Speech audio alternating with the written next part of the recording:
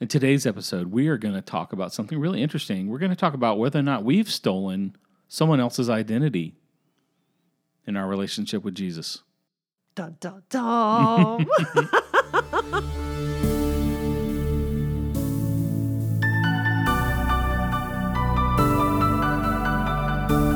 Welcome to the God's Best for Your Life podcast with Greg and Sharon Fletcher.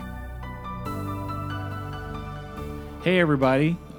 Today's episode, we're going to talk about something really interesting, the idea that you can steal someone else's identity and use it in your relationship with God. What an interesting concept. I know. Isn't that funny? I mean, because we think God knows us and knows everything, but sometimes we forget. Yeah. So I'm Greg, and this is my wife, Sharon. And we just love Jesus, and we just want to talk to people about what the Word of God says and how it relates to our world today. And the Bible's been around for a long, long time, but it still speaks. And so we are just going to be spending a little bit of time today talking about identity and how we can assume the wrong identity and how that can really mess things up and keep us from experiencing God's best for our life. Yeah, that's right. We're going to start off reading Matthew 15:22 through 28. And it's a little bit of a long passage. Yeah, so hold on, and we'll go slow. Yeah, but it's about a Canaanite woman. Now, Canaan was a land next to Israel, and the people that lived there were not Jewish. They were not Samaritans. Samaritans were like half Jewish, half non-Jewish in their parentage. And they weren't very much liked by the Jews. Right, because I guess there was just some animosity there for some reason. And the Canaanites were completely out of the picture. You know, they had no relationship with God through Abraham. They had no covenant. They had no standing. So the way you could kind of equivocate it would be like in Europe, where you have France next to Spain, next to Italy, next to, where, and so they all can they can cordon off and become very isolated. Yeah, absolutely. Mm-hmm. So I'm going to start reading verse 22. It says, "And a Canaanite woman from that region came out and began to cry out, saying, 'Have mercy on me, Lord, Son of David. My daughter is cruelly demon-possessed.' But he did not answer her a word. And his disciples came and implored him, saying, 'Send her away, because she keeps shouting at us.' But he answered and said, 'I was sent only to the lost sheep of the house of Israel.' But she came and began to bow down before him, saying, 'Lord, help me.' And he answered and said, 'It is not good to take the children's bread and throw it to the dogs.' But she said, 'Yes, Lord, but even the dogs feed on the crumbs which fall from their master's table.' Then Jesus said to her, 'O woman, your faith is great. It shall be done for you as you wish.' And her daughter was healed at that once." Such a good story. Oh, at once. Yeah, isn't it though? But I remember reading this when I was early Christian and going, wow, why didn't he just help her? Why did he make her go through all that? Yeah, why? I mean, obviously he wanted to do it, or he wouldn't have done it. Yeah. But what was going on here? And that's where we kind of get into that whole identity thief thing. So we're gonna peel this onion a little bit.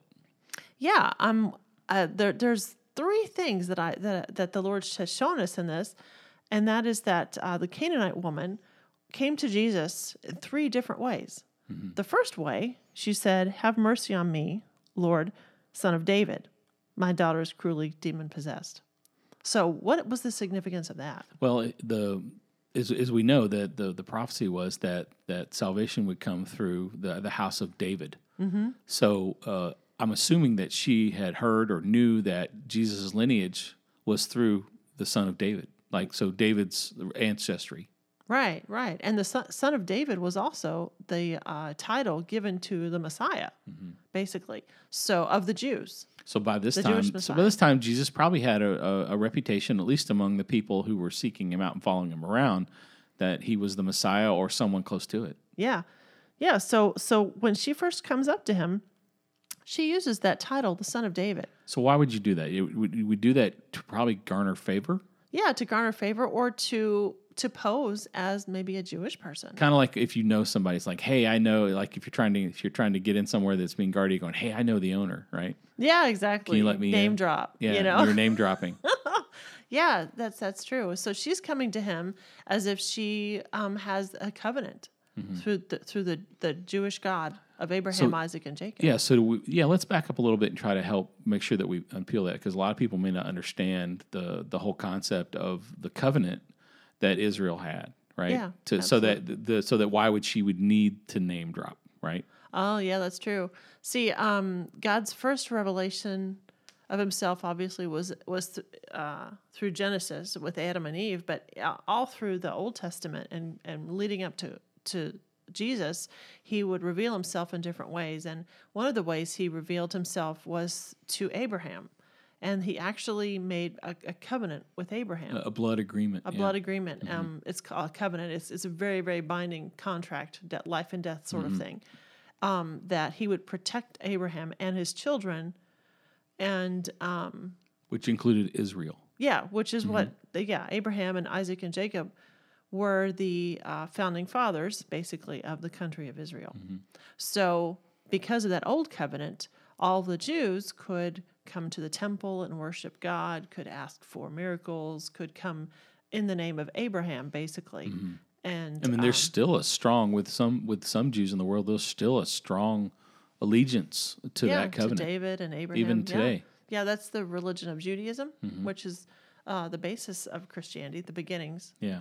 So, anyway, so when she addressed Jesus as the son of David, she was addressing him as if she were a Jewish woman, and that was not her real identity. No, she was trying to come in and say, "Hey, I'm one of you. I qualify for this special discount." Right. I know so. Yes, and so. I'm a member. Yes, this is my card. I know your name. So let's talk a little bit about the next thing that she did, because that didn't even get an answer from him. Yeah. I mean, he already knew. No, you're not. Well, it says that he ignored her. Yeah, he absolutely ignored her, and then she was just annoying. I mean, how many times have we felt like that with God, where we prayed for something, we didn't get an that's answer. Good. That's good. We didn't get an answer. We're like, well, guess I don't qualify. Guess I'm not a member. I guess God doesn't love me. Yeah, I mean, but that is. But did she give up there? No. No, she didn't. So what did she do? Well, it says here that she just came back. She came back at him with something, and she changed the way she approached it. Yeah, and Jesus kind of explained it to her when he said, "I was sent only to the lost sheep of the house of Israel." So he's saying, "You're trying to be to occupy this identity, but this isn't yours, and I know it." Yeah, the disciples said, "Let's just send her away because she's bothering us. She keeps shouting at us." Yeah, and he said, "I was only sent to the house of Israel." And then she came and began to bow down before him, saying, "Lord, help me." So then she decided, well, that identity didn't work. I can't come as a Jew. She humbled herself. So she humbled herself and said, well, maybe if I come down as a servant of him, then maybe he'll do something. You know, and so he said, even then, though, that wasn't good enough. I mean, he came and said, "What do you want from me?" Right? He was just saying he was still I don't think she wasn't quite there yet. No. Okay, because he said that it is not good to take the children's bread and throw it to the dogs. So he's still talking about that covenant.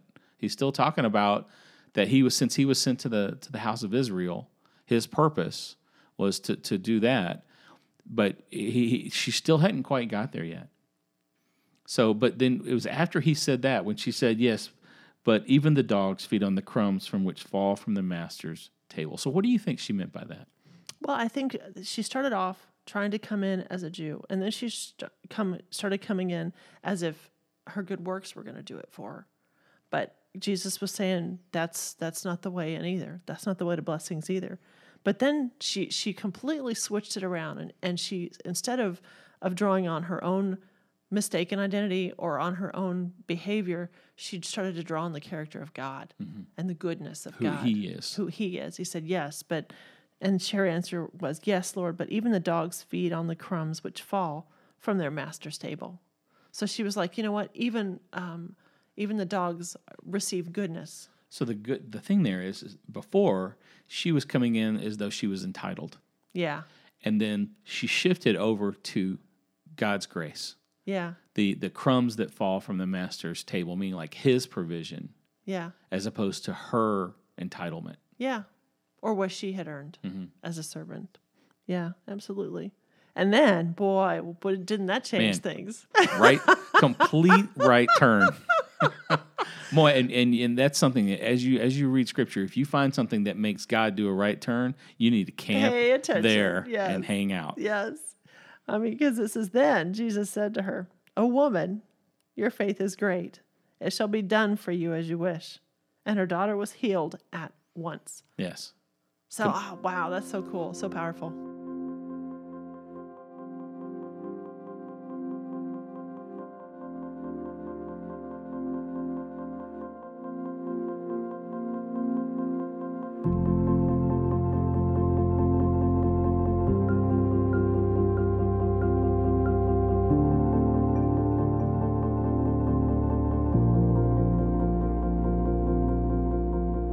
So, you know, the thing that we were talking about, so at the beginning of this thing, we were talking about identity, right? And you hear a lot of that term used in Christianity these days.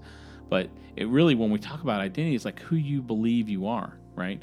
What identity do you have? Like, so you hear a lot of people use the term, I am this, I am that.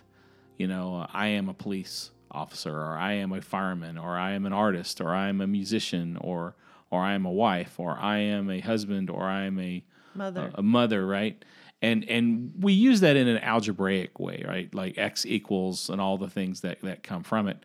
And so I don't want to overthink it, but it is something you need to be cognitive of using that term I am, because you can put yourself in a box. Even though you're trying to just represent a bunch of things, you can put yourself in a box, and you got to be careful. Some boxes are hospitable and some are not. So, you know, I think we, as an identity thief here, she came in trying to use, like we were talking about, trying to use the identity of another person that she didn't qualify for, and the bouncer didn't let her in. That's true. But I mean, when I'm thinking about how we apply that today, sometimes we can take the identity of our parents or our grandparents. You know, go to God, well, my parents did this for you, or my parents were these people, or I was raised in this or church. Or friends. Yes. Yeah. You know, or our nationality, right? The country we live in. I'm American, right? Yeah. Or I'm from Canada, or I'm from Saudi Arabia, you know? Yeah, but evidently where you came from or what country doesn't really impress God. Not really. No, because it's not important. And that's a powerful idiom, right? That identity right there, especially nationality, is really powerful. A lot of people draw a lot of esteem and identity from where they're from. Yeah. Even they get into, I'm from the South. I know, like, I'm originally from the South, and I'm proud I'm from the South, and occasionally my accent will kick in. And I was born in Texas, so you can only imagine. She's got a really good one too. We live in Missouri right now, so it's been kind of beaten out of us a little bit. But a little bit. When we go back, it comes back with a force. Yeah, the Southern drawl. But the identity is a strong thing, and we need to be cognizant. We need to be aware and actively aware of the identity in which we approach God, because there's a lot riding on it. Yeah. And you know what? What I also see in this is that her idea of who God was wrong. Mm-hmm. She at first thought that God cared about that. Mm-hmm. She thought that God cared about her skin color. Well, yeah, because that's why she did it. Or her nationality, or she thought that was important. Well, that was going to be the ticket to get what she needed. To get help. I mean, granted, it's not like she was coming and asking for a new Ferrari, right? She was coming on the behalf of her daughter, right? Her daughter was sick and was dying, and I mean, demon-possessed. And the point being is, like, that's not so bad, right? I mean, you would say, well, why would God ever get mad at someone for trying to do such a selfless thing? But as we can see here in the story, it did matter. Yeah. Well, I think God cared more about her relationship with him than just meeting that need. Mm-hmm. He wanted to meet that need, yes, but he didn't want to just meet that need. It shows you his value system and what's more important to him. I mean, do we believe that Jesus loves us all? Yeah, we're taught from little children. Jesus loves the little children, right? So he loves us all. But in this scenario here, we're taught that God has a value system, and there is an order, and we have to pay attention to what that order is, and what people believe about him. And the relationship that they have with him is probably at the very top. Right. And if you look at the second way she tried to come to God, it was through her works. through servanthood. Well, she bowed down before him and called him Lord. Lord, please help Pomp me. and circumstance. Right. She Checking the check boxes. Yeah, putting a show on to get Well, him to do what there she was wanted. so much of that in the Old Testament. Sure. So much pomp and circumstance, so much you'll do this, and then you do this, and then wash your hands, and then whatever. True, yeah. You the know, law, bow, sit, yeah. stand, all that stuff. But meanwhile, God doesn't care about any of that stuff. Right. And we don't try to go through the same things that they use in the Old Testament usually, but we have our own list, don't we? Yeah. I mean, before you go to God, you make sure that you've prayed up, Yeah. that you've not done any Maybe major sins. maybe I need to read the Bible a bunch before I Yeah. pray. Feel like that way Yeah. I feel like I qualify. I've witnessed to enough people. Yeah, well, you get Depends this on thing and you're how out. big the thing is that you want to ask for. Yeah. How much do you think it's worth? Yeah. Is this $1.50 worth of whatever? But because you're like, well, I don't want God to yell at me if I come to Him saying, well, you haven't spent any time with me, so why should I help you at all? But yeah, but that's what we think. Yeah. But that's not who He is. No, that's a human. And that's why why He didn't respond favorably to that. So she had stolen the identity of a nationality she didn't belong to, of a position she didn't have, trying to approach Him. Yeah. And then only when she gave up that identity. And she finally said, "Okay, look, I don't have any of that. Yeah. I'm just a dog compared to these things. Yeah. But you're good." Yes, I think that's the key right there. You're good, right? Yeah. And when she was talking about, but even the dogs feed on the crumbs which fall from the master's table. The master's table. So she had submitted to his authority, and she had humbled herself and submitted to his authority. Mm-hmm. Then, boom, right turn. Yeah, it's a powerful story. She finally cast aside those two false identities and threw herself completely on the identity of the goodness of God.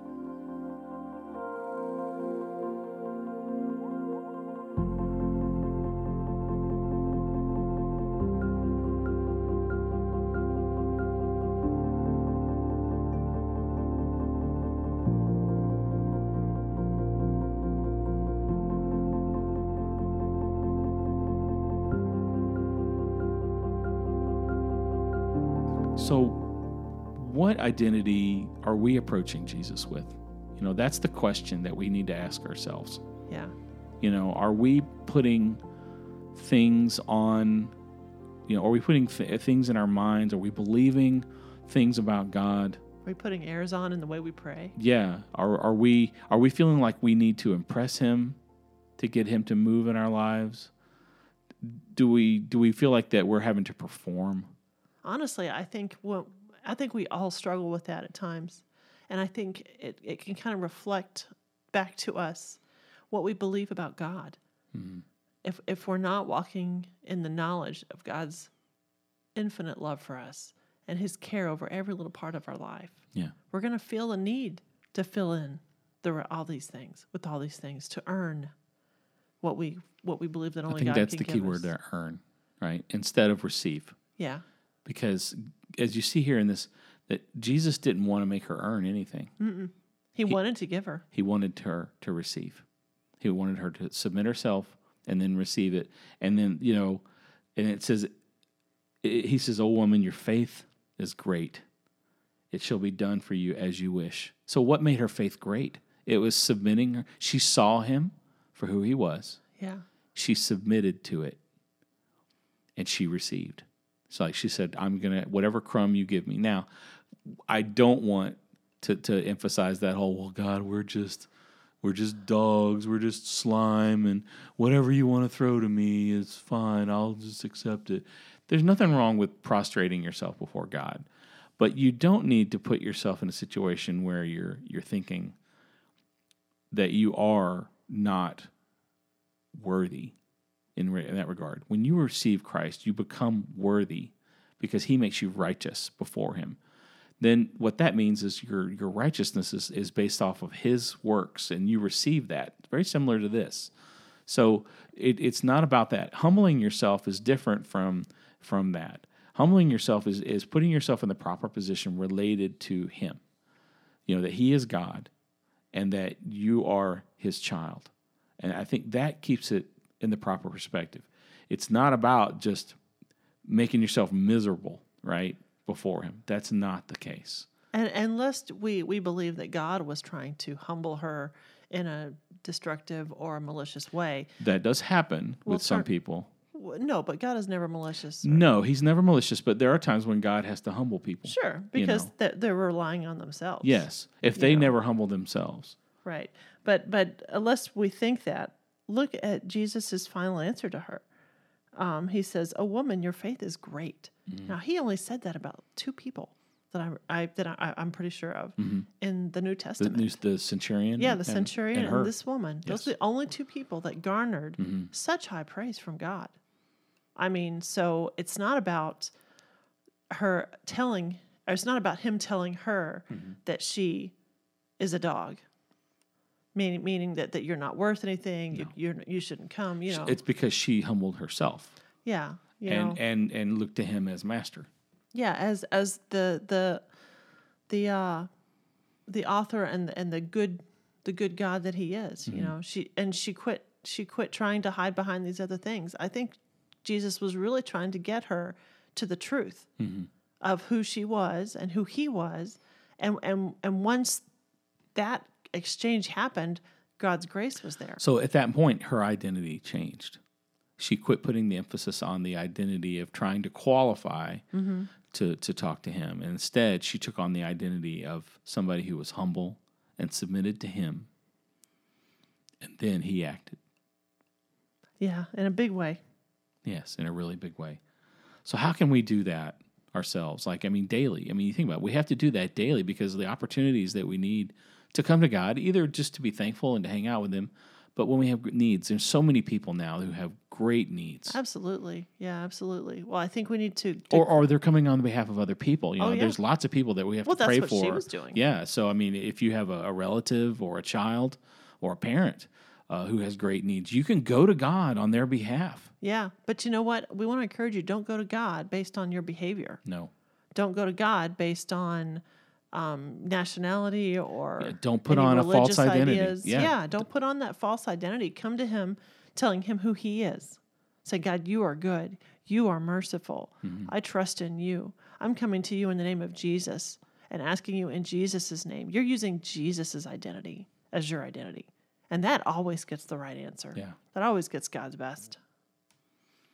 So what's a good way that we can focus that? Like we're getting ready to pray. Let's say we meet somebody, they need prayer. I know I ran into someone this morning at the farmer's market who needed prayer. So, what's a good way that we can practice that? Well, I think as you even start out as your prayer, be mindful of the fact that you're not coming in your own name. You're coming in Jesus' identity. So you put confidence in that. Yeah, absolutely. It says to boldly come before God, that you may receive grace in the time of need. So we can come boldly in Jesus' identity. And, I confess that. Lord, I'm coming to you in Jesus' name. I'm coming to you and asking for help because of what Jesus did and that Jesus made me righteous. Jesus made us worthy to receive all the blessings. God, you love me. You are good. That was one of the things that even in the Old Covenant, the Israeli army would be led by the singers. And they're saying the Lord is good and his mercy endures forever. Yeah. And that would lead them to victory because that was their mantra. That was their song. Yeah, it wasn't anything about them. It was all about him. Yeah, it was about God. And that's what turned Jesus' ear right here was, but she was telling that Jesus that she knew who he was and that he was good. Yeah. And merciful. I love that. Hebrews 11:6. I keep going back to it. If you've listened to any of these episodes, you've heard me say that again because it says you must first believe that he is good and that he's a rewarder of those who diligently seek him. It's such a powerful verse. I just keep getting drawn to it because that's really what it is. We need to get our eyes off ourselves and get them on Jesus. Yeah, because we cannot earn it. We can't. We're bankrupt. Yeah. And really, that is the message of Christianity. Is that Jesus did it all. Yeah. And we just have to receive it. Yeah. And don't let anybody tell you different. Yeah, and when she finally got to that point, Jesus called that great faith. Yeah. To receive. Yeah. I like to use this example. I like to use this picture. of grace and faith. So imagine a faucet, and the faucet's turned on, and there's water coming out of the faucet. And then you put a glass underneath that and fill up your glass with water, and then you drink it. So that's the elements of grace and faith are in that kind of that word Analogy, picture. yeah. So is that the faucet is this life, right? And the water coming out of it is the grace of God. We don't make the water come out of the faucet. We don't even make the water, right? The water just comes out of it. We need the water. Us putting the glass underneath it and filling it up and drinking it is faith. It's our part. You can have that faucet running 24/7 and die of dehydration. Or you can actively get a glass and put that glass underneath that faucet and then drink it and then sustain yourself indefinitely. You can live for a long time without food, but you can't live very long without water. That's true. And so that's really the difference between grace and faith and the way for you to look at it. And so now suddenly, if you apply that paradigm even to this scripture, you can kind of see it. You can see where's the water and where's the glass. And that really helps break it apart. And Jesus was showing her that she was engaging her glass into his provision. And that made him that, and then suddenly her glass was full of water. Yeah, and she had what she needed. Yeah, exactly. I mean, and I love it. It says at once. At once. So immediately. I know. I mean, So awesome. I love it when God does it at once. Yes. So when we come to God, not based on our own position in religious circles, not based on our own righteous behavior, not focused on how we look or sound, but completely based on God's love for us and his goodness, we will find that he really is good and is willing to help us in our time of need. Our faith is greatest and most effective when it is based on his character, on his faithfulness, his goodness, and his love toward us. We have to come to him empty-handed, trusting in his goodness in order to receive from him. Yeah. And the point is to receive. And that's really good. What a great message. Awesome. Well, if this message has been a blessing to you, maybe you should share it with someone. Maybe there's someone that you already know of. Maybe somebody that God's already placed on your heart Yeah, that I'll you bet need you to there's share. someone that came up to your Please mind. do. Please share this message with your friends, with your family, maybe on social media if you feel led. God will use you. God may use you in the life of someone who needs this message. Yeah. So definitely act on that unction. And if this message bless you, we would ask if maybe you would go and rate this podcast in the respective place that you subscribe to, and write a review. That would be a blessing to us. So if this really made you, if this really was blessed you, it would bless us if you could do that, because then that helps us reach more people. And you know what? We'd love to hear from you too. Yeah, So please reach out to us. yeah, on gods-best.com. Yeah, that's our website, and we got lots of cool stuff on our website. We write blog posts, and we've got some free downloads that you can have. We've been really putting out these really cool wallpapers for your phones and for your computers. Yeah, they're free. Yeah, they're really cool, and we've got a bookstore that we've got several books that we've written that'll really be a blessing to those for you or for those in your life. And we've actually even started a Teespring store, and we're putting up some designs based on some of our teachings, which is cool. That's so cute stuff. Such Yeah. cute stuff. So, well, I'm Greg, and this is Sharon, and we know that you can have God's best for your life, and we're here to help.